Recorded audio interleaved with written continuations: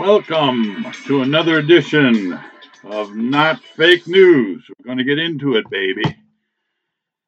This is a podcast exposing and analyzing misinformation, disinformation, and no information, all in the news. By me, Mike T. I'm your Ivy League conservative. I am a former Democrat who has come to his senses, and I'm coming to you from the great Midwest. Now, on a recent podcast, I exposed what the New York Times tried to hide on page 25, paragraph 10, in an article regarding 650 deaths at the southern border in 2021, asking why this is not a front page story. Let me repeat the numbers of border crossing deaths in 2021 as reported by the New York Times. And it's probably underreported. They say 650 per year, and that boils down to 54 deaths per month, 12 per week, and 2 deaths a day. Arizona and Texas county sheriffs bring body bags with them on routine patrols. As a former county prosecutor, I say each of these deaths is a crime that should be investigated by the Biden Justice Department. The Mexican cartel should be investigated and charged with these crimes by the United States government. Instead, the Justice Department is preoccupied with prosecuting trespassers at the Capitol on January 6th and parents who dare to speak out against critical race theory in public schools. Of course, we know the answer why the New York Times tried to bury the story. As a purveyor of fake news, the New York Times did not want to bring attention to a growing border crisis that has been building since January 20th, 2021, when Biden took office, because there is no alternative explanation for a border surge. They can't blame Trump or any Republicans. It's all Biden and all the radical Democrat Marxists who are entrenched in the White House and supported by Democratic lawmakers who could stop this destructive policy if they wanted to, if they had any patriotic principles. Well, last week the Times ran a front page story about how the border crisis is causing discord at the White House. Now, let's be clear. The article was not about Joe Biden and his staff finally recognizing that the situation at the border is an unmitigated national security crisis of the highest priority that must be addressed by shutting down the border, by resuming building of the wall that Trump started, and turning lawbreakers away. No, not that. The article was about a border surge being a political problem for the president, who lost several White House staff members, those described as, quote, migration advocates, end quote. They were those who disagreed with domestic policy advisor to the president, Susan Rice, and they quit because the Biden administration open border policy apparently was not open enough for them. What? You mean Donald Trump wasn't the only president to have staff turnover?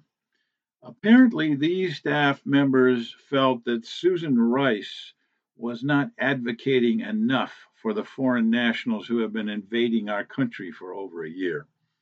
Ms. Rice was opposed to the plan of vaccinating the illegals because Rice feared that vaccinating the border crossers would encourage more border crossers. But the asylum seeking migrants didn't really need any extra incentive to take advantage of the open border policy.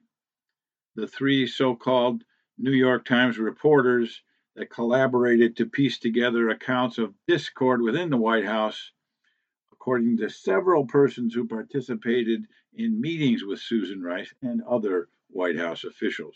Remember, Susan Rice is the same Susan Rice who was advisor to President Obama. Interestingly, the reporters make no mention of the so called border czar, Vice President Kamala Harris. So here's what we learned from the three amigos from the New York Times. No less than 6 White House staff members left Biden in 2021 and 2022 over disagreements about border control because the White House was too restrictive on its border policy. These include 5 females and 1 male. Miss Tyler Morgan, Biden's senior advisor for migration, she worked on immigration policy for President Obama and Harry Reid.